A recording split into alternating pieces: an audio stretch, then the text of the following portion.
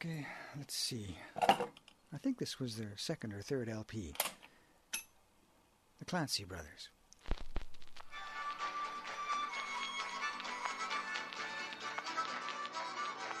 When I was a teenager growing up in Newfoundland, the sum total of anything I knew about Ireland and Irish history came from their records. Oh, well, you've read in history's pages the heroes of great fame, the deeds they've done, the battles won, and how they made their name.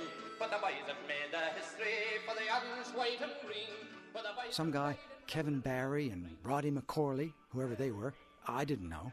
The Men of the West, the boys from County Cork, I didn't know who they were either. And I didn't really care. These were just songs. The names and places meant nothing to me. And the Black and Tans? Oh yeah, at 17, I was learning about them. That was half Guinness, half pale ale, in a pint glass down at Ben's pub, right? About the same time, I fell head over heels for my first serious girlfriend. Her mother was Iris Power, and she had a weekly interview program on local radio. Here she is, on an archival tape from around 1962. Well, General Tudor, I'm delighted to have the opportunity of coming in this afternoon and having such a nice cup of tea with you. Have you known Sir Winston Churchill long? Well, I've known him for a good many years. Iris probably recorded this for her radio program, a chat with a very elderly British Army general living in St. John's, General Tudor. I'd never heard of him. You were both young men then. Yes, he was... Few Newfoundlanders had heard of him, even though he'd lived here half his life by that time. He'd lived in the shadows and scrupulously avoided publicity for years. And in fact, this may be the only recorded interview that Hugh Tudor ever gave. At the then age of 92, perhaps he felt he had nothing to lose at that point. What was Sir Winston like as a young man? He was very fresh looking. It was through Iris that I met him. She decided it would be good for daughter and boyfriend to meet him while he was still alive. So I remember her taking us both up the stairs to his apartment in Churchill Park, St. John's.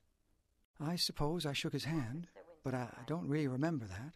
In fact, I don't recall anything at all about General Hugh Tudor. I was 17. At that age, with about as much interest in ancient British generals as I had in my parents' record collection. But I wish now that I had been interested, and that I'd known about his activities in Ireland, because there are questions I could have asked him about the killings, the burnings, the machine gunning of a football crowd in Croke Park, his whole command of the police and the infamous Black and Tans in the 1920s. I wish that Iris had asked him some of those questions in her interview, but she didn't. She asked only about his friendship with Churchill. Sir Winston. Even when he spontaneously mentioned Brigadier General Frank Crozier, a fellow army commander who publicly condemned his murderous tactics in Ireland, she didn't pursue it. So it wasn't all a play with Sir Winston in those early days? Perhaps it was a precondition of the interview that no questions would be asked about Tudor's time in Ireland, for none were. And a couple of years after I met him, he went to his grave, a mystery man. In Newfoundland, anyway. So let me see if I hear that record differently now. And let me try a little belated detective work to unravel some of the mystery of that shadowy figure I shook hands with half a century ago, and how he wound up in Churchill Park Apartments in St. John's, Newfoundland. It's a murder mystery, the ones his troops committed, his. And depending on who's doing the telling, this mystery story is historical fact. My father's generation would not have taken that lightly. He really was. He would have been the incarnation of evil. Or it's historical speculation. If it didn't happen, it should have. Which is probably why the story goes around. Or even a complete historical fiction. Well, fiction is often truer than fact. Because we can control all the variables.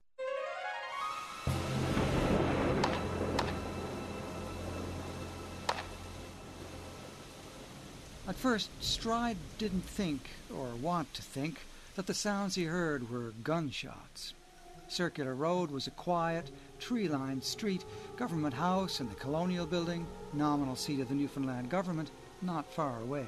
Gunshots were out of place in this neighborhood. but Detective Inspector Eric Stride had heard a lot of gunfire in his lifetime. I'm Tom Curran, and I'm the author of the Inspector Stride mystery series set in Newfoundland, post-war 1947.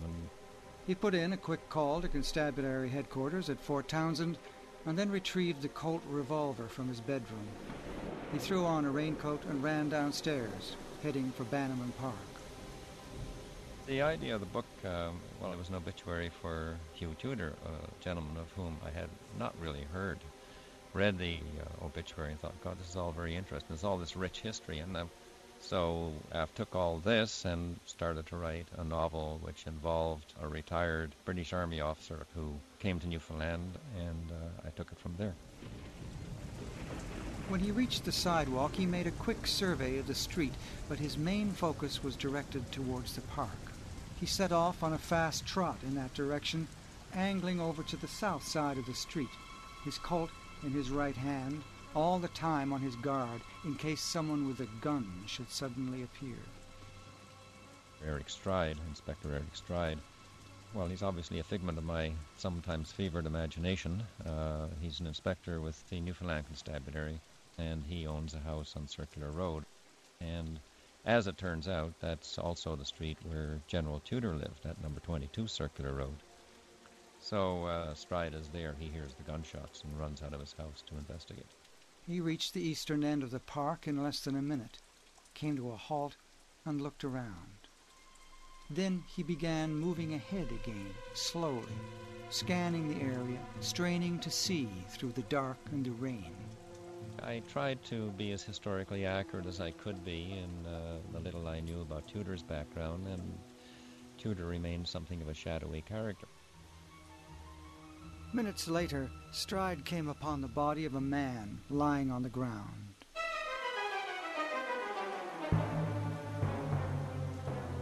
The man was lying on his back, but tilted to the left, his right arm draped across his torso. Stride turned the man's head and saw on the left side the small entrance wound of a bullet, so neatly circumscribed that it seemed impossible that it could have produced the large amount of blood that ran down over his chin and over his clothing.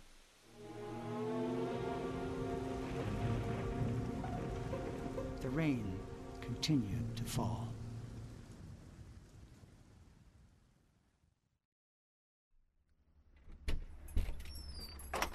Hello. Right in. How are you? Come right in. I couldn't find all that much, but In St. John's today, hardly anyone who knew him is still around. I'm just going to show you. I think I have a picture of him. Yes, there he is. That's where he lived, you know, with Major Barr on Circular Road. Yes, he was out there for a while. He lived there with my great aunts for a little while, and then he moved out to Churchill Park. And that's really was his last place. He was a very handsome man when you come to look at him. This is his book. Yes, that was written by him, The Fog of War. Oh, it's inscribed. Mm. It's inscribed to you. That's right, yeah. To Carla with love from Hugh Tudor. That's right. Well, say he knew me from a little thing, you know. So. But I had to do some of the arranging about, you know, when he died. They phoned me to tell me that he'd gone, and so I had to arrange. But he got all his funeral and everything paid for. All I had to do was phone Oakes. I don't know whether you remember Oakes Funeral Home. Well, that's where he was waked. And this was his funeral. He had a real sort of military funeral. That was down, of course, in the Anglican Cemetery. He was very much, very aristocratic, actually, and very, very straight and very correct. But... and what are these? Oh, that's the knuckle dusters. Well, he had those because there was a price on his head. He never knew when he was going to be attacked. And so he sort of wore those under his gloves. Brass knuckles, yeah. Put your fingers through them and just clasp the holder there with your hand. And as far as I know, that's the way you hold them. I don't know if the thumb goes through here. I don't think so. The knuckles here, you see, would go right on your clasp with your hand and give someone a good punch with them. If I were to get you here, you'd know all about it. If I did it any harder, I'd go through the table. So he used to walk around with that, you see, so if anyone attacked him, he would be able to use them. He never wore them when I was around, so he couldn't have been afraid of me.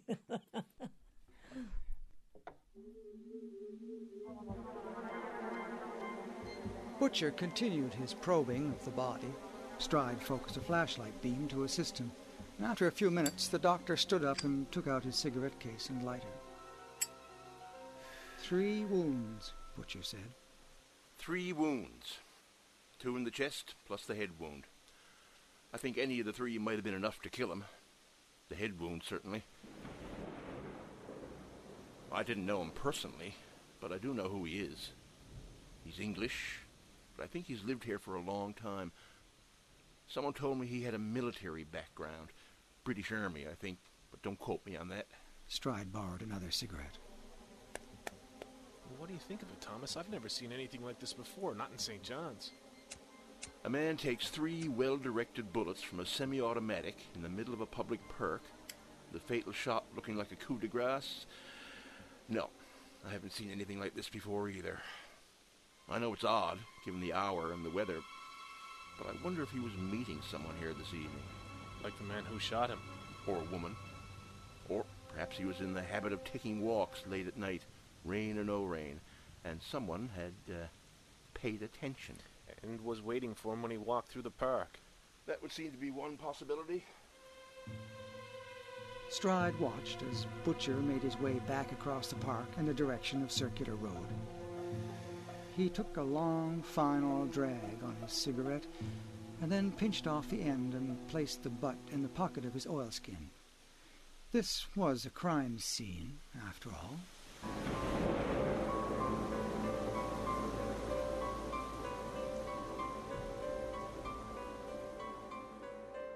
My name is Michael Boyle, and I'm originally from County Derry in Northern Ireland, and I settled in St. John's. Now, back to your question, why did he come to Newfoundland?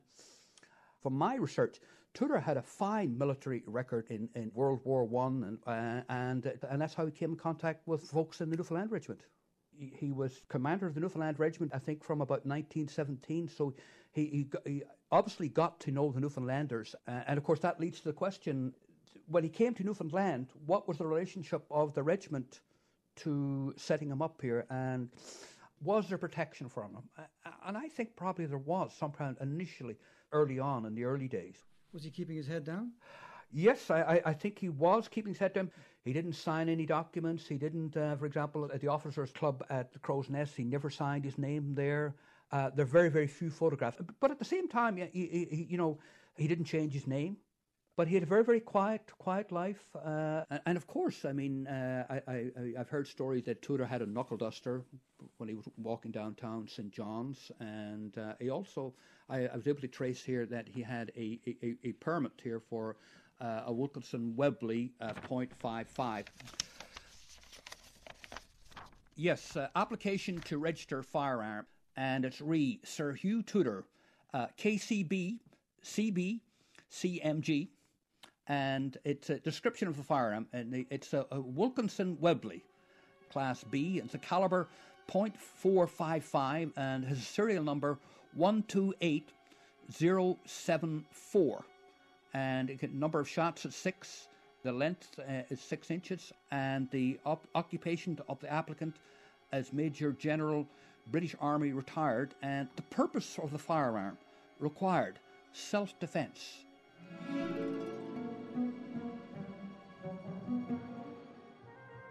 Meanwhile, in the detective fiction of this story, Inspector Eric Stride is making progress. I know the man who was killed. How? We haven't released the name yet. He was one of my clients. We got together a couple of times a month. We ended up having a kind of a friendship. How much did you know about him? You did know he was in the army. Mm-hmm. Did he talk about that? Not very much. I think it was something that bothered him. Did he say why?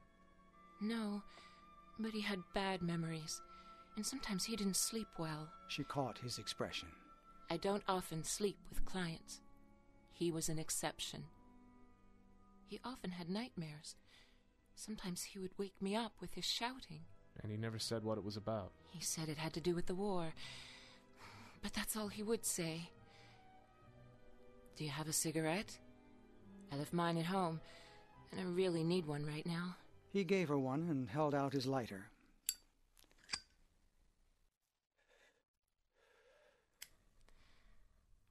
There is one other thing. I almost forgot. Does the name Crozier mean anything to you? Crozier. I've heard the name before, but it doesn't mean anything special. Someone he knew? It's one of those names he said once or twice, on a couple of those nights when he couldn't sleep. I remembered it because I'd never heard it before, or since, for that matter. And it was just the name he said? Nothing else? I asked him once who this Crozier was, but all he would say was that it was someone he'd served with once. I think I should be on my way. Stride took her coat from the closet and helped her on with it. She picked up her umbrella, opened the door, and stepped out onto the landing. And if I think of anything else, I'll be in touch, Eric. Stride watched as she went carefully down the stairs, her high heels clacking on the linoleum. When she got to the bottom, she pulled the door open, turned, and waved. Through the open door, he could see that it was raining again.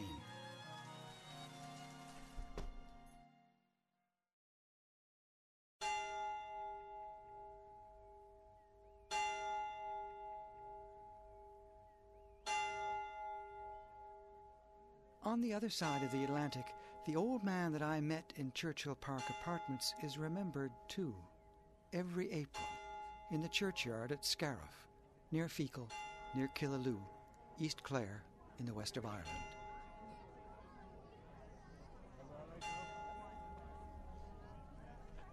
Good morning to everyone, and you're all very welcome to our annual commemoration, in memory of the Scariff martyrs, and we're delighted to be here again to remember our past.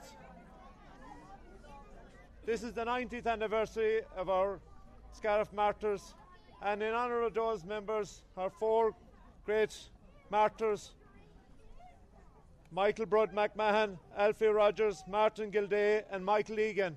We're going to say a decade of the Rosary in memory of those four brave martyrs. I have the Father, of the Son, of the Holy Spirit. Amen. Our Father, who art in heaven, hallowed be thy name. Thy kingdom come, thy will be done on earth as it is in heaven.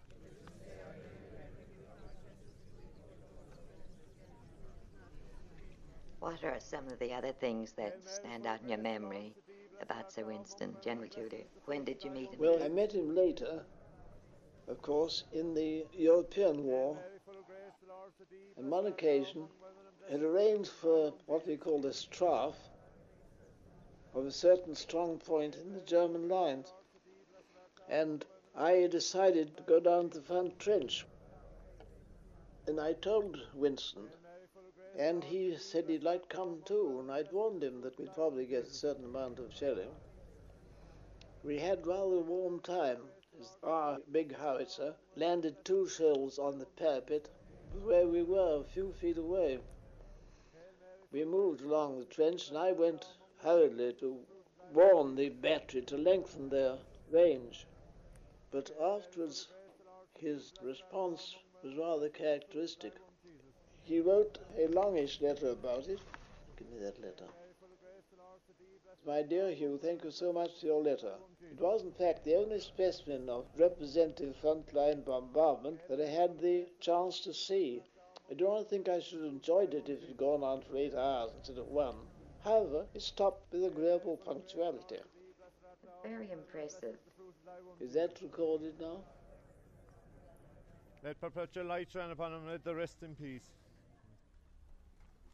As we gather here to commemorate the memories of the people of East Clare Old IRA Brigade and the people that fought for the freedom of our country, It is important that we remember the past and remember those people. Hugh Tudor was the leader or the chief of police of the auxiliaries of the Black and Tans back here 90 years ago, and was the guy that was in charge of all those tragedies and those murders and those atrocities. And he went into exile after it all over to Newfoundland. Hugh Tudor, he was best known as Black Hugh Tudor. People look back in the past and they say, sure, that was in the past. But people should remember, it's not too long ago we were under the forces of the Crown, and those people that were brutally murdered on the bridge of Killaloo fought for our freedom. And a man that was here 90 years ago, he's going to lay the wreath here today, John Michael Tobin, at 99 years of age. He's over here, and we'll now call on John Michael Tobin from Lackaroo Fecal to lay the wreath at the grave of the Scariff Martyrs. My name is Coogan, Tim Pat Coogan. Tudor was a friend of Winston Churchill's. Their friendship seems to have gone back to the Boer War, and he was clever enough to put on a tremendous artillery barrage on the Western Front during the First World War when Churchill was visiting the front, and that impressed him. So when the Anglo-Irish War was going badly for the British, they brought in these ex-British soldiers to act in support of the police force whom the IRA were wiping out. They came in 1920. Two classes of new force. One was the Black and Tans, and the other was the auxiliary cadets, as they were called. They were ex-officers. They left a trail of destruction behind them, and they used torture and assassination. They weren't too particular about who they killed. They had death squads, undercover death squads, and they were responsible for a lot of atrocities, burnings of whole villages, like the town of Balbriggan. They sacked it. It was military reprisal masquerading as police activity. Even their name, Black and Tans, tells you something about the way they were formed. They were formed in a hurry. There weren't proper uniforms for them, so they had, I think it was an RIC trousers and a khaki soldier's tunic. Anyway, it was black and tan, and there was a famous Irish hunting pack called the Black and Tans, so they were called Black and Tans after that. And of course the Irish joke was that the four-legged hounds were preferable to the two-legged ones. And Tudor was the actual boss of the Black and Tan operation out of that strategy. You said earlier, for your father's generation, he was the incarnation of evil. How much blood did he have on his hands? Well, he had as much blood, no more and no less, as Winston Churchill, Lloyd George, the other members of the cabinet. He undertook an undercover military operation. If it worked, he was a hero, and if it didn't, he took the can. I mean, as you know, he had to live in virtually incognito most of his life. He fetched up in Newfoundland because it wasn't deemed safe for him anywhere in the British Empire.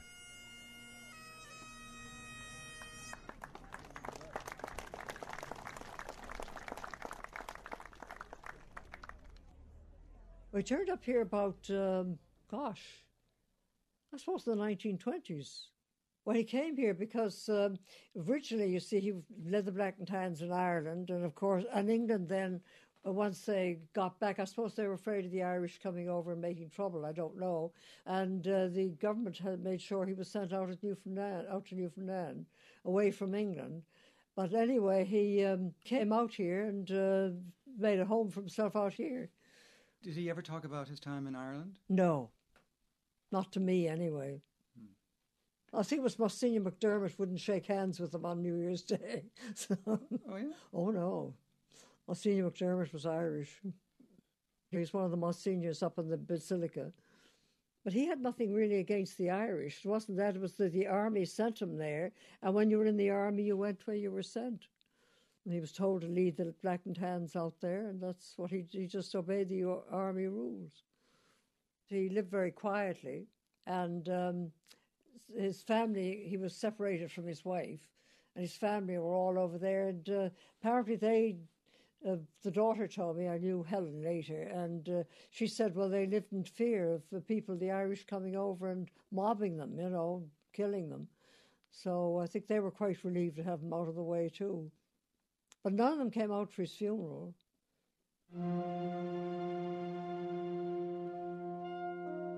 My parents separated not long after the war. The first war, I mean.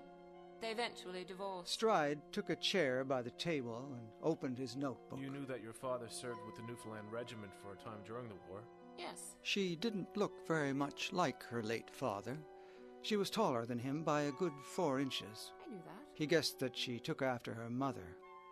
One of the things we don't know about your father is what he did after the war. Can you help us with that? It isn't a great secret, although I'm not sure he would have talked about it very much afterwards. He was in Ireland. During the Troubles? Yes. With the army? Not exactly. He was with the auxiliaries. Do you know anything about them?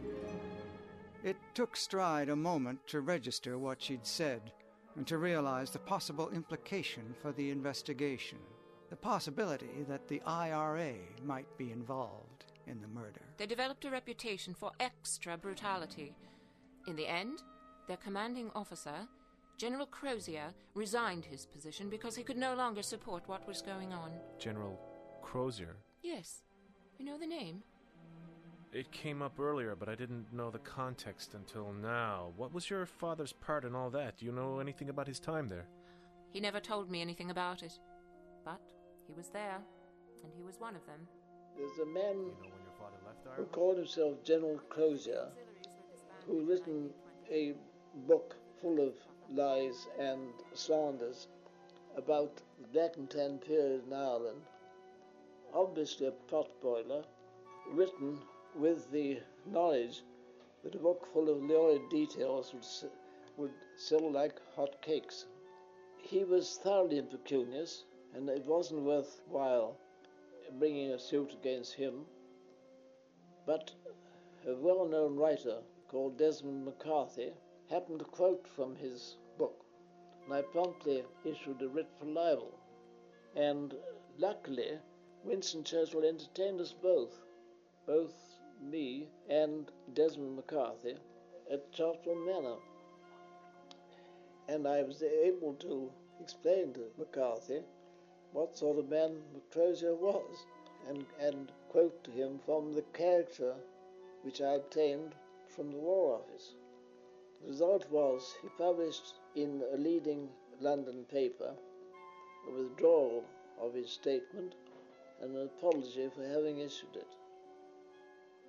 During your visit to Sir Winston, General Tudor, did you notice any of his hobbies that he's famed for? Was he doing any painting then? Does what I've told you about my father's being in Ireland during the rebellion mean something? You seem to have a reaction when I mentioned it. It might. You're thinking the IRA might have been involved in this? In my father's death? A revenge killing for what he did in Ireland years ago? Something we'll have to think about now.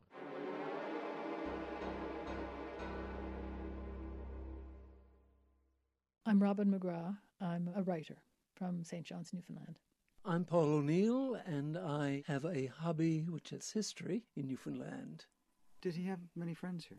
He had been one of the leaders of the Newfoundland Regiment. He was one of the British officers who led the regiment in the First World War. And the story was that Hugh Tudor was one of the few decisive leaders that they had, that the British officers were, changing their minds all the time, giving orders, rescinding orders, waffling on absolutely everything. But Hugh Tudor was a man who had a lot of experience, and he knew what he wanted.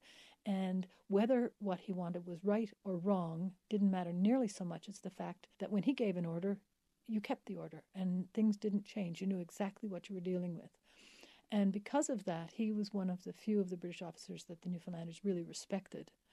And apparently, after all his difficulties with the Black and Tans and so on, when he basically became kind of a persona non grata elsewhere, they were said to have pledged allegiance to him, the veterans, and that they promised to protect him, and that as long as he was in Newfoundland, he was safe. And so that's why he came here. Now, I'm sure there were personal reasons as well. Presumably his family life had in some way crash-landed. You know, he didn't have any friends, except here. What would have been his reception when he walked down the street? Oh, nobody knew him. Most people hadn't a clue who he was or what he'd done. When he first came over, he lived with George Barr, and that's who he worked for the Bonavista Salt Fish Company or something like that, and lived on Circular Road. He never came to our house. I don't know why, because Mother knew him quite well. And George Barr used to call her and say, "Look, Josephine, I have to have some people in for dinner." And of course, he had a big table. They'd have about 15 or 16 people at a time. And he said, "Would you organise it for me?" And she said, "Sure." So, was your mother? Yeah. And one night she came home and she said, "I had a lovely night last night." She said, "The dinner was just the way I wanted it." And she said, "I even went upstairs and got the old Major down and danced with him." And my little brother, he was a feisty little thing. He's a year and a half younger than me. And he said, "Mom, you danced with that old Tudor?" He said, "You traitor. Look what he did in Ireland." Because we used to hear this from Dad, you see, that he was in charge of the Black and Tans in Ireland, that they killed as many Irish as they could. So anyway, having been called a traitor by her son, I guess she thought twice about what she was doing, because I don't think she ever did another party. My older sisters remembered Hugh Tudor quite well, and I do actually remember driving down Bonaventure Avenue with my older sister Elizabeth, who was almost 20 years older than me, and she was telling me about how the only time that she ever knew that Hugh Tudor was sort of called to answer for himself in public was when he applied to the Ballyhaley Golf Club, and he was blackballed by my uncle, Jim Conroy. And that would have been, well, Jim Conroy died in 1933, so it would have been prior to that. I was told, and I don't know if it's true, on certain occasions, maybe it was Paddy's Day or something, I don't know, but apparently at least once a year he made a point of dressing in his uniform and walking down through the Cribbies, where all the poor Irish lived, down where the City Hall is now. And he would walk down the street, daring them to take a shot at him. And the most that ever happened was apparently the women used to go and dump the night soil buckets over him. Over in Scariff and Killaloe, it's not night soil, but songs. Well, I'm Mick Scanlon, and I'm from the locality, from the town of Killaloe, Clareman. So all these things were all taught to us, and we were told about them in school, and you go home and you'd ask questions about them. Sometimes people would answer you and they'd tell you more, and other times you'd meet a wall of silence, and you know when not to pursue anything. But I like the song, so we'll try. Oh, come gather round and a tale I'll tell of murdered martyrs of four who fell for love of Ireland and love of you on a blood-stained bridgeway at Killaloe. Yeah, well, we're right in the middle of the bridge of Killaloe, standing in front of the monument that marks the spot where the four Scariff martyrs were murdered on the November 16th, 1920. They were taken in a lorry up here to the edge of the bridge on the Ballina side and the Tipperary side of the bridge of Killaloe. About halfway across the bridge they were ordered out of the lorry, and for the following hour and a half there are people. There was a priest on the Ballina side, there was a priest on the Killaloe side, both of whom heard the moans and cries which were punctuated by machine gun fire and by revolver fire. You had somewhere between 50 and 100 members of the RIC Black and Tans and auxiliaries who were strewn across this bridge. O'er wailing waters meet weeping skies, to Killaloe they were brought to die. And Killaloe by the Shannon side know its greatest shame and the glorious pride. The men were separated 20 yards apart and were summarily executed after being tortured, facing... One of my cousins was on that. Is that right? Yeah, Who's that? Mike Egan is your cousin? Mike Egan was a cousin of my grandfather from Derry Bryan. Yeah. And what was your grandfather's name? Michael Canning. Michael Canning from Derry Bryan. Derry Bryan. Very good. Cousin of Michael Egan. Yeah. Did you ever hear any tradition yourself in relation to what happened? Or I did. Well, I heard about the style of the way they died. They were tied on the back of a lorry, as far as I know, with their heads hanging down and dragged across the bridge. Terrible episode in Irish history. MacMahon, Rogers, Egan, Gildea, their dust is one with their native clay. They were murdered.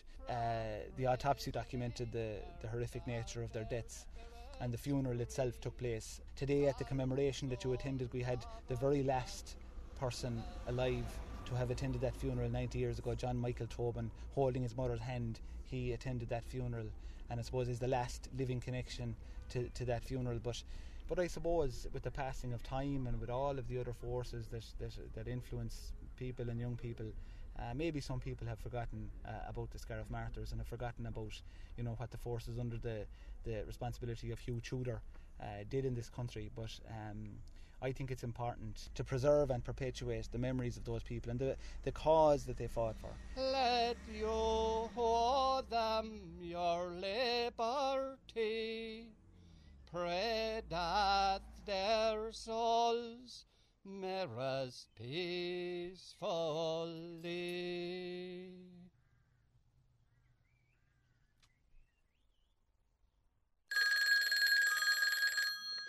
Stride. Eric, it's Alex. How's it going? The investigation? There's something else now. We have another body. How much can you tell me about it? Well, almost nothing at this point. The new body wouldn't happen to be Irish, would he? Just making an educated guess? As it happens, your guess is right, but that's one of the things we haven't sorted out yet. Well, either way, it brings us back to the IRA. And while there's a certain logic there, I have to wonder about it. The organization isn't anything like it used to be. There's not even a pale shadow of the crew that took on the British Empire back in the 20s. They've been reorganizing and rebuilding, but... Would this be a score they'd like to settle? Maybe. The scene that got played out in Bannerman Park Monday night, that looked a lot like some of what went on in Ireland in the 20s. But that was then, and this is now. And if the IRA's all but disappeared as a functional organization, where's the connection with what went on here Monday night? I don't know.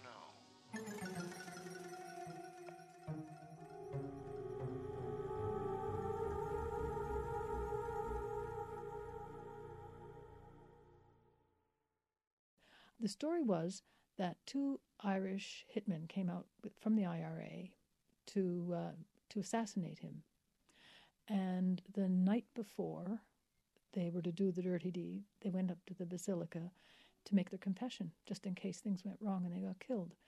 And apparently when they told the priest what their intentions were, he said that he was going to denounce them, break the seal of confession and denounce them, because it wasn't a genuine confession anyway, since they were planning to do murder. And he told them that they had until the next morning to get out of town fast, or else the Archbishop would be calling on the Chief of Police, and that would be the end of it.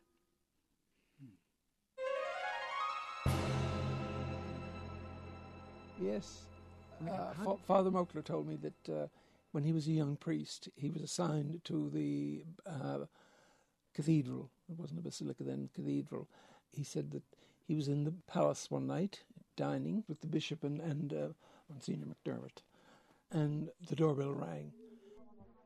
And the woman came in, she said, there's a person at the door wants to see a priest. And he said, look, Tommy, will you go out and see who it is? He said, do whatever it is they want done.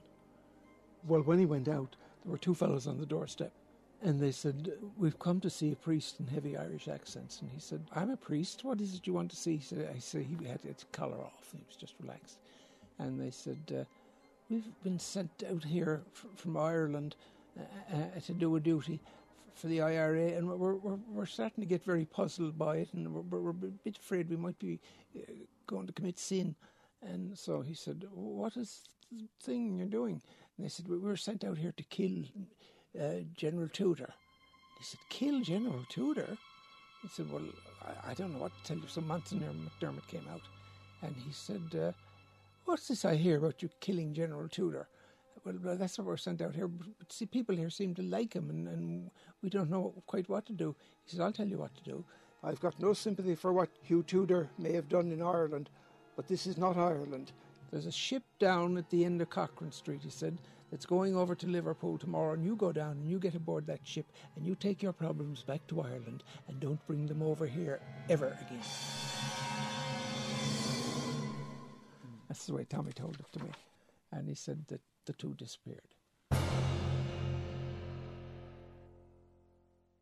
Well, there's about 3 or 4 different versions of that, and I can't say I agree with any of them. Being a Catholic myself, having been raised Catholic, I think it's because of my upbringing I cannot imagine a priest threatening to break the seal of confession. I've never heard of any example of it. I mean, I'm sure there had to have been under torture and things like that, but not under normal circumstances. On the other hand, it would have been under Archbishop Roach, and he was one tough cookie too. I sometimes think he was capable of almost anything, including, assassinating Hugh Tudor if he'd chosen to. Well, the priest that the two would-be assassins went to for confession, they wanted absolution. They were going to execute an enemy of Ireland's. They weren't committing a murder. It was a military act, and they felt they could get absolution for this. And the priest didn't want to send them out to kill anybody or have them storming out of the confessional or turning against the church, as many physical force Republicans did. So he hit on the brilliant idea of discussing their plans for the operation, and he just chanced to ask them, well, what's your plan for getting off the island? They said, what island? They didn't realise that Newfoundland was not part of the Canadian mainland. So yet another assassination attempt on Tudor bit the dust.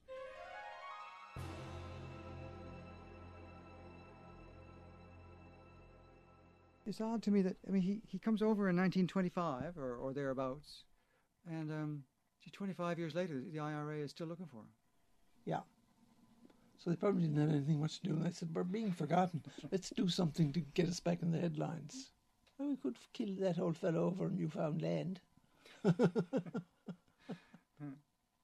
Oh, not at all. That was two sort of overly patriotic Irish guys acting on their own volition. Nobody told them to do it. I mean, if a squad were sent over, they'd at least...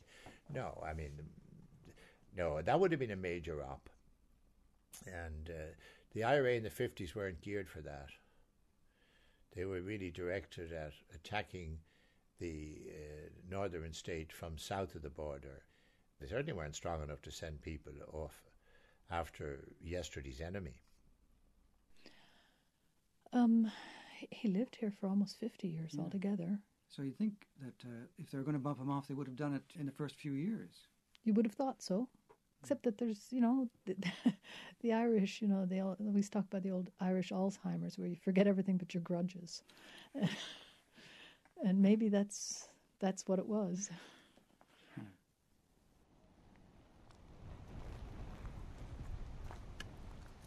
I went to the cemetery records people, and they said, of course, to find the grave was 17D, but it's not always accurate. Gone past the first. What do you think of that story of the two Irish guys who came over to do him in? Well, I think the community, the Irish sort of Catholic community in Newfoundland, probably feel that the fact he lived here is kind of a black mark on them. He was there, and we give him an easy ride. Yet, what could we have done? That's a question. Well, maybe what we did was invent a story about two assassins coming over to bump him off. Well, there you have it. I think it was a story to bolster up our self-image in terms of the Irish and Catholic community in St. John's at this time. That would be, in my humble opinion. It's a widely believed story, an apocryphal story that sort of, it's a story, and that's all it is. It's a story, but it's short with facts. And I don't think it ever happened, and it's a legend, it's fiction, and that's what it is. It is what it is. That's what it is.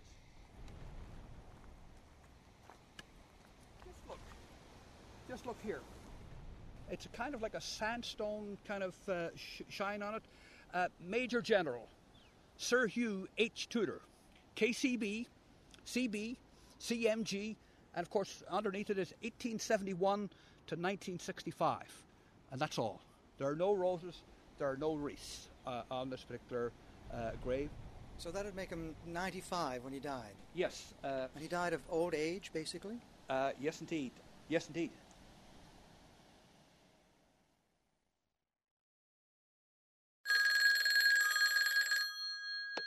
Stride. Eric, Thomas Butcher. Thomas, anything new on the autopsy? That's why I'm calling. We just got the results of the fingerprint analysis. Late in the game, I know, but... Are you sitting down? Go on. The body. Actually, it is not General Hugh Tudor. What? No. Tudor, in fact, won't die until September 25th, 1965, in the Veterans Pavilion here in St. John's, of natural causes. What? At 95 years of age. Then who is the body murdered in Bannerman Park in 1947? Someone very like Tudor, in fact. Fits a lot of the profile. Ex-British Army, dirty deeds in Ireland, all that. Do you have a name? Harrison Rose. It seems he's a fictional character. Fictional? Yes, in a mystery novel by Thomas Curran. You're telling me that Hugh Tudor was not assassinated? The real Hugh Tudor? No, he wasn't. He dies quietly in his bed in 1965. Look, you probably need a little time to sit with this. I won't bring the report up to headquarters until after lunch. We'll talk then.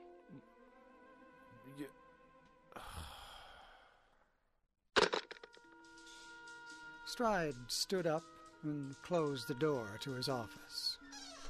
He went back to his desk, opened the bottom drawer, and took out the bottle he kept there for moments like this. He poured himself 2 fingers. No, 3 fingers. He lit a cigarette and stared at the window. He noticed outside it was raining again.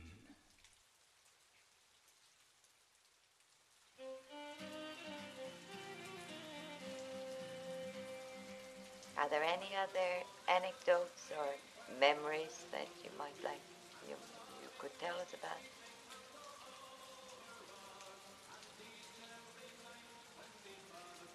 Well, I can't think of anything much more.